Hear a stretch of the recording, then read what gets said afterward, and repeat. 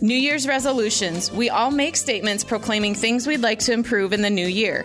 Hi, this is Tessa Haller with First Bank Hampton. If you made a resolution to raise your credit score, we can help. We offer Credit Sense, a free credit monitoring feature with online and mobile banking. You can view your credit score, check your credit report, and read tips on how to improve your credit. There's even an option to monitor any changes made to your credit report. The first resolution is to know where you stand, and with Credit Sense, you'll be off to a great start. First Bank Hampton is a member FDIC. Welcome to the First Bank Hampton Newsmaker program. Newsmaker is an informative local broadcast presented Monday through Friday on 104.9 KLMJ, with interviews available in their entirety online at radioonthego.com. Each day, newsmakers from Hampton, Franklin County, and around the broadcast area visit with Radio on the Go about events, meetings, public policy, and issues that affect our area. And now, here's today's First Bank Hampton Newsmaker program. We're joined here with Radio on the Go by Mark Woodley. He is a Dike, New Hartford graduate, Dike native, and of course got some notoriety recently, a little outside of our area. People caught Mark with his weather reporting. He is the sports guy, of course, at KWWL, but the weather is what we were talking about a little bit. First of all, Mark, thank you for joining us, and welcome here to Radio on the Go. All right, thanks so much, Wayne. Thanks for having me. You bet. I appreciate you joining us here, and we've talked to different TV counterparts here throughout the years, and appreciate you coming on. Now, before we talk a little bit about recent situation that you've had, tell us a little bit about yourself. You're originally from Dike, New Hartford area, right? Tell us about you, your family, and growing up around the area. I mean, I've been in the area most of my life, all my 46 years. I grew up in Dike, graduated from Dike, New Hartford in 1995, so I know the area well, know the teams well. I live in Dike now. I moved back there about 10 years ago, and have been at KWWL almost 20 years. So, yeah, this is home. How did you get involved in broadcasting to start with?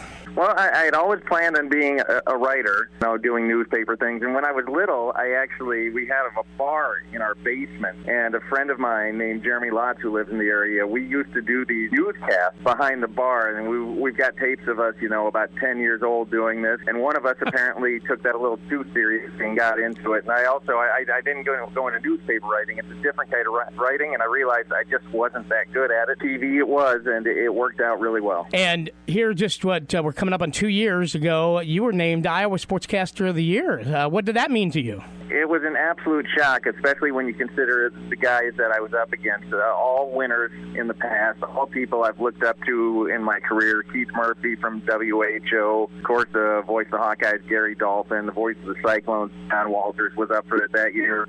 And I was just incredibly honored just to be nominated alongside those four of those. And I never even considered that winning it was a possibility. So when it absolutely happened, it was a shock. It was really an incredible feeling, and it still shocks me today, 2 years later, that it actually happened. We're talking with Mark Woodley. He's with the KWWL Sports Department. What do you like most about reporting sports for Channel 7? You know what? I love the people I work with, and I love going out to all these communities, places that I played when I was in the high school, meeting all the fans, meeting the players. It's just such a positive environment. A lot of people, think, maybe you should go into being a news anchor at some point, but I love the positivity of sports. I love being around sports. I think this is what I was meant to do. So that's the thing you like to do. So how did the Iowa Sportscaster of the Year get assigned to the morning snowstorm coverage that all of us have seen here recently? Right. Well, you remember last week how we knew that the storm was coming. So on Tuesday,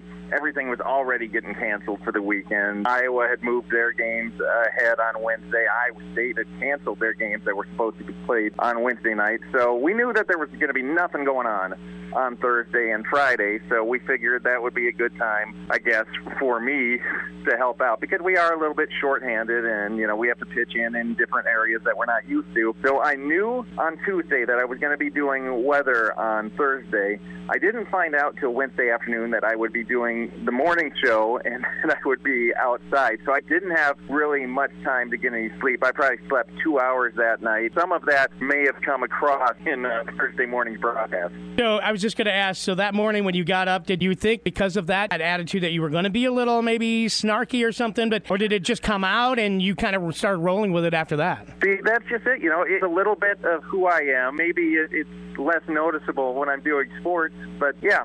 So I'm working on about 2 hours of sleep. The wind chill at that point is pushing negative 40, and I tried to have a little bit of fun with it. Was there some truth to the things I said? Oh, absolutely there was, but it wasn't meant mean-spirited in any way, and I think most people understand that. The reception I've gotten over all this has been extremely positive, and I'm grateful for that. I've gotten some negative emails, but I would say it's been 95% positive. And in this country, to get 95% of people to agree on anything, I think it's pretty special. So I'm pretty happy with the way it was received. For the most part, I believe it was received the way it was intended. You're probably too young to know this reference, but I kind of, in my mind, had visions of Larry Bud Melman, who was a spot character on the original David Letterman late night show. Are you familiar with that at all? Not so much. You are a little bit before me there, Dwayne. So David Letterman would put Larry Bud Melman out, kind of like Guillermo and Jimmy Kimmel. They would put Larry Bud Melman out in situations that he didn't want to be in necessarily, and they sent him to Central America, and he was going to travel through Central America to South America, and things did not go well, and he kind of wanted to be home, and David said, no, this is your job, you got to be there. So it was your job. I mean, you had to get your hours in, right? It was my job. I had to be there. That's right. Yeah, all right. Well, I just had to get that reference off my chest anyway. And now, how did your initial meeting go with your boss and the higher-ups following that morning of reporting? Okay, so I'll take you through all of it. Here's how it happened. So I cut all of that stuff together and had planned on putting it only on my personal Facebook page for my friends and family to see. I thought, sports guy doing weather. Thought it'd be pretty funny. So I put it out there, and I was convinced to put it on Twitter by my sister-in-law. And I initially didn't do it because I wasn't sure of how the bosses here would receive it. But I was like, all right, I'll do it because, 20, 30 people will see this. We'll get a few likes on Twitter, and it will go away. Within 2 hours of me posting that, first Rex Chapman, who's got, I think, 1.2 million Twitter followers, retweeted it. Then Judd Apatow, who's got more than 2 million, retweeted it. And that was about 3 hours in, and my phone starts blowing up that I'm going viral, and I'm getting all these notifications on my phone. Now, 75% of me is pretty giddy about this, and the other 25% is terrified that I'm going to get in trouble at work over this. In fact, the first interaction I had with my news director about that was about an hour later when he called. He's like, hey, somebody called from the Washington Post. They want to talk to you about this. Oh. What in the world is going on? But no, by that time it had blown up, and I think they decided we're getting attention, and attention in this business is a good thing. So they've decided to roll with it. They've been extremely supportive. They know who I am. They knew that when they put me out there that maybe a few things like that might come out. No, they've been absolutely great. So what shows have you been on, and who are some of the famous people maybe you interacted with in all this? Again, we're talking with Mark Woodley from KWWL Channel 7. Who are some of those people you can mention? Oh, sure, yeah. I interacted a little bit on Twitter with David Cross, who was on Arrested Development. I got a really nice personal message from Philadelphia Phillies longtime All-Star, now retired, of course, John Kruk, reached out to me. Rex Chapman reached out to me. As far as shows, man, it's all over the place. I did TMZ. I actually talked to Harvey Levin on TMZ. Did an interview with BBC World News. There was a TV station in Israel that reached out. I did an interview with them. New York Times, the Wall Street Journal,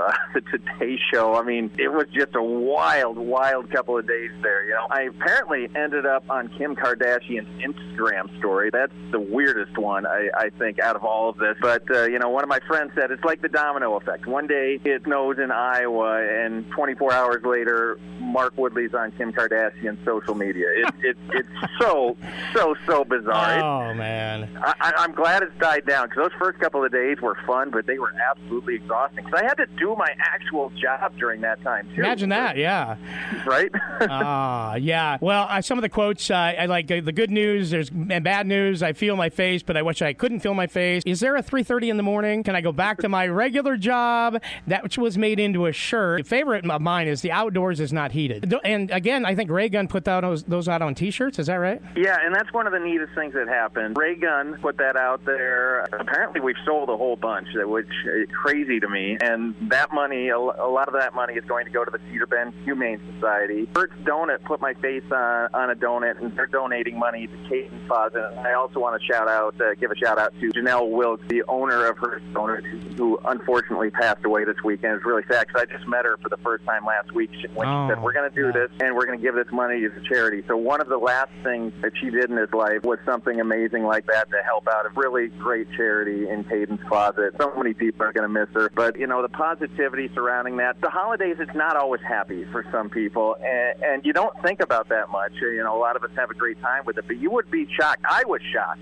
by the number of emails I got from people who said, I've been really down this holiday season, and I just want to know, for a few minutes you made me smile. And it's amazing how many people actually reached out and have said that. Wow, that's awesome. Some of those have really gotten to me. Where was Rick Coleman in all this? So would they put him out on the street? They put you out on the street. How about Rick? Rick was smart enough to take vacation that week. That's what happened there. All right. What about, they ask you to do anything like that? Again, we have bad weather about every other week here. I've not been asked. If I am asked, told people, do I want to do it? Oh, heck no. Will I do it? Absolutely. We're shorthanded. We got to be team players about this thing. Luckily, to this point, I have not been asked to go out in negative 40-degree wind chills again. He covers high school sports, but on one occasion he covered the blizzard a few weeks ago and now nationally known from the local area. He is Mark Woodley for Channel 7, KWWL. Mark, thank you so much. I want to talk more high school sports at some point. We'll maybe have you on again. We're out of time, but thanks for sharing your story. Anything else you'd like to say about that, and now that it's kind of all calmed down? I'm glad it's calmed down. That's what I will say about that, but thank you so much, Dwayne, and Happy New Year. All right, Happy New Year. Mark Woodley from KWWL talking about the blizzard coverage from 2022. Thanks for listening to today's Newsmaker program presented by your friends at First Bank Hampton. First Bank Hampton's Newsmaker program can be heard every Monday through Friday on 104.9 FM following KLMJ's News at Noon. To hear today's conversation in its entirety, visit radioonthego.com and click Newsmaker under the News tab. Podcast listeners can follow Newsmaker and listen to other broadcasts on demand by subscribing to the Radio on the Go podcast for free on iTunes and Stitcher. With chilly weather of January, spring planting feels like it's a long way out. Hi, this is Eric Reichertz with First Bank Hampton. January is the ideal time to finalize financing for this year's crop, and you can count on us. First Bank Hampton is a full-service agricultural bank offering operating lines of credit as well as loans for equipment, buildings, and farmland. Whether you're a large or small operation, we'd like to be your bank by providing you with competitive rates, great service, and terms you'll truly appreciate. At First Bank Hampton, we're proud to serve local farmers. Member FDIC, an equal housing lender.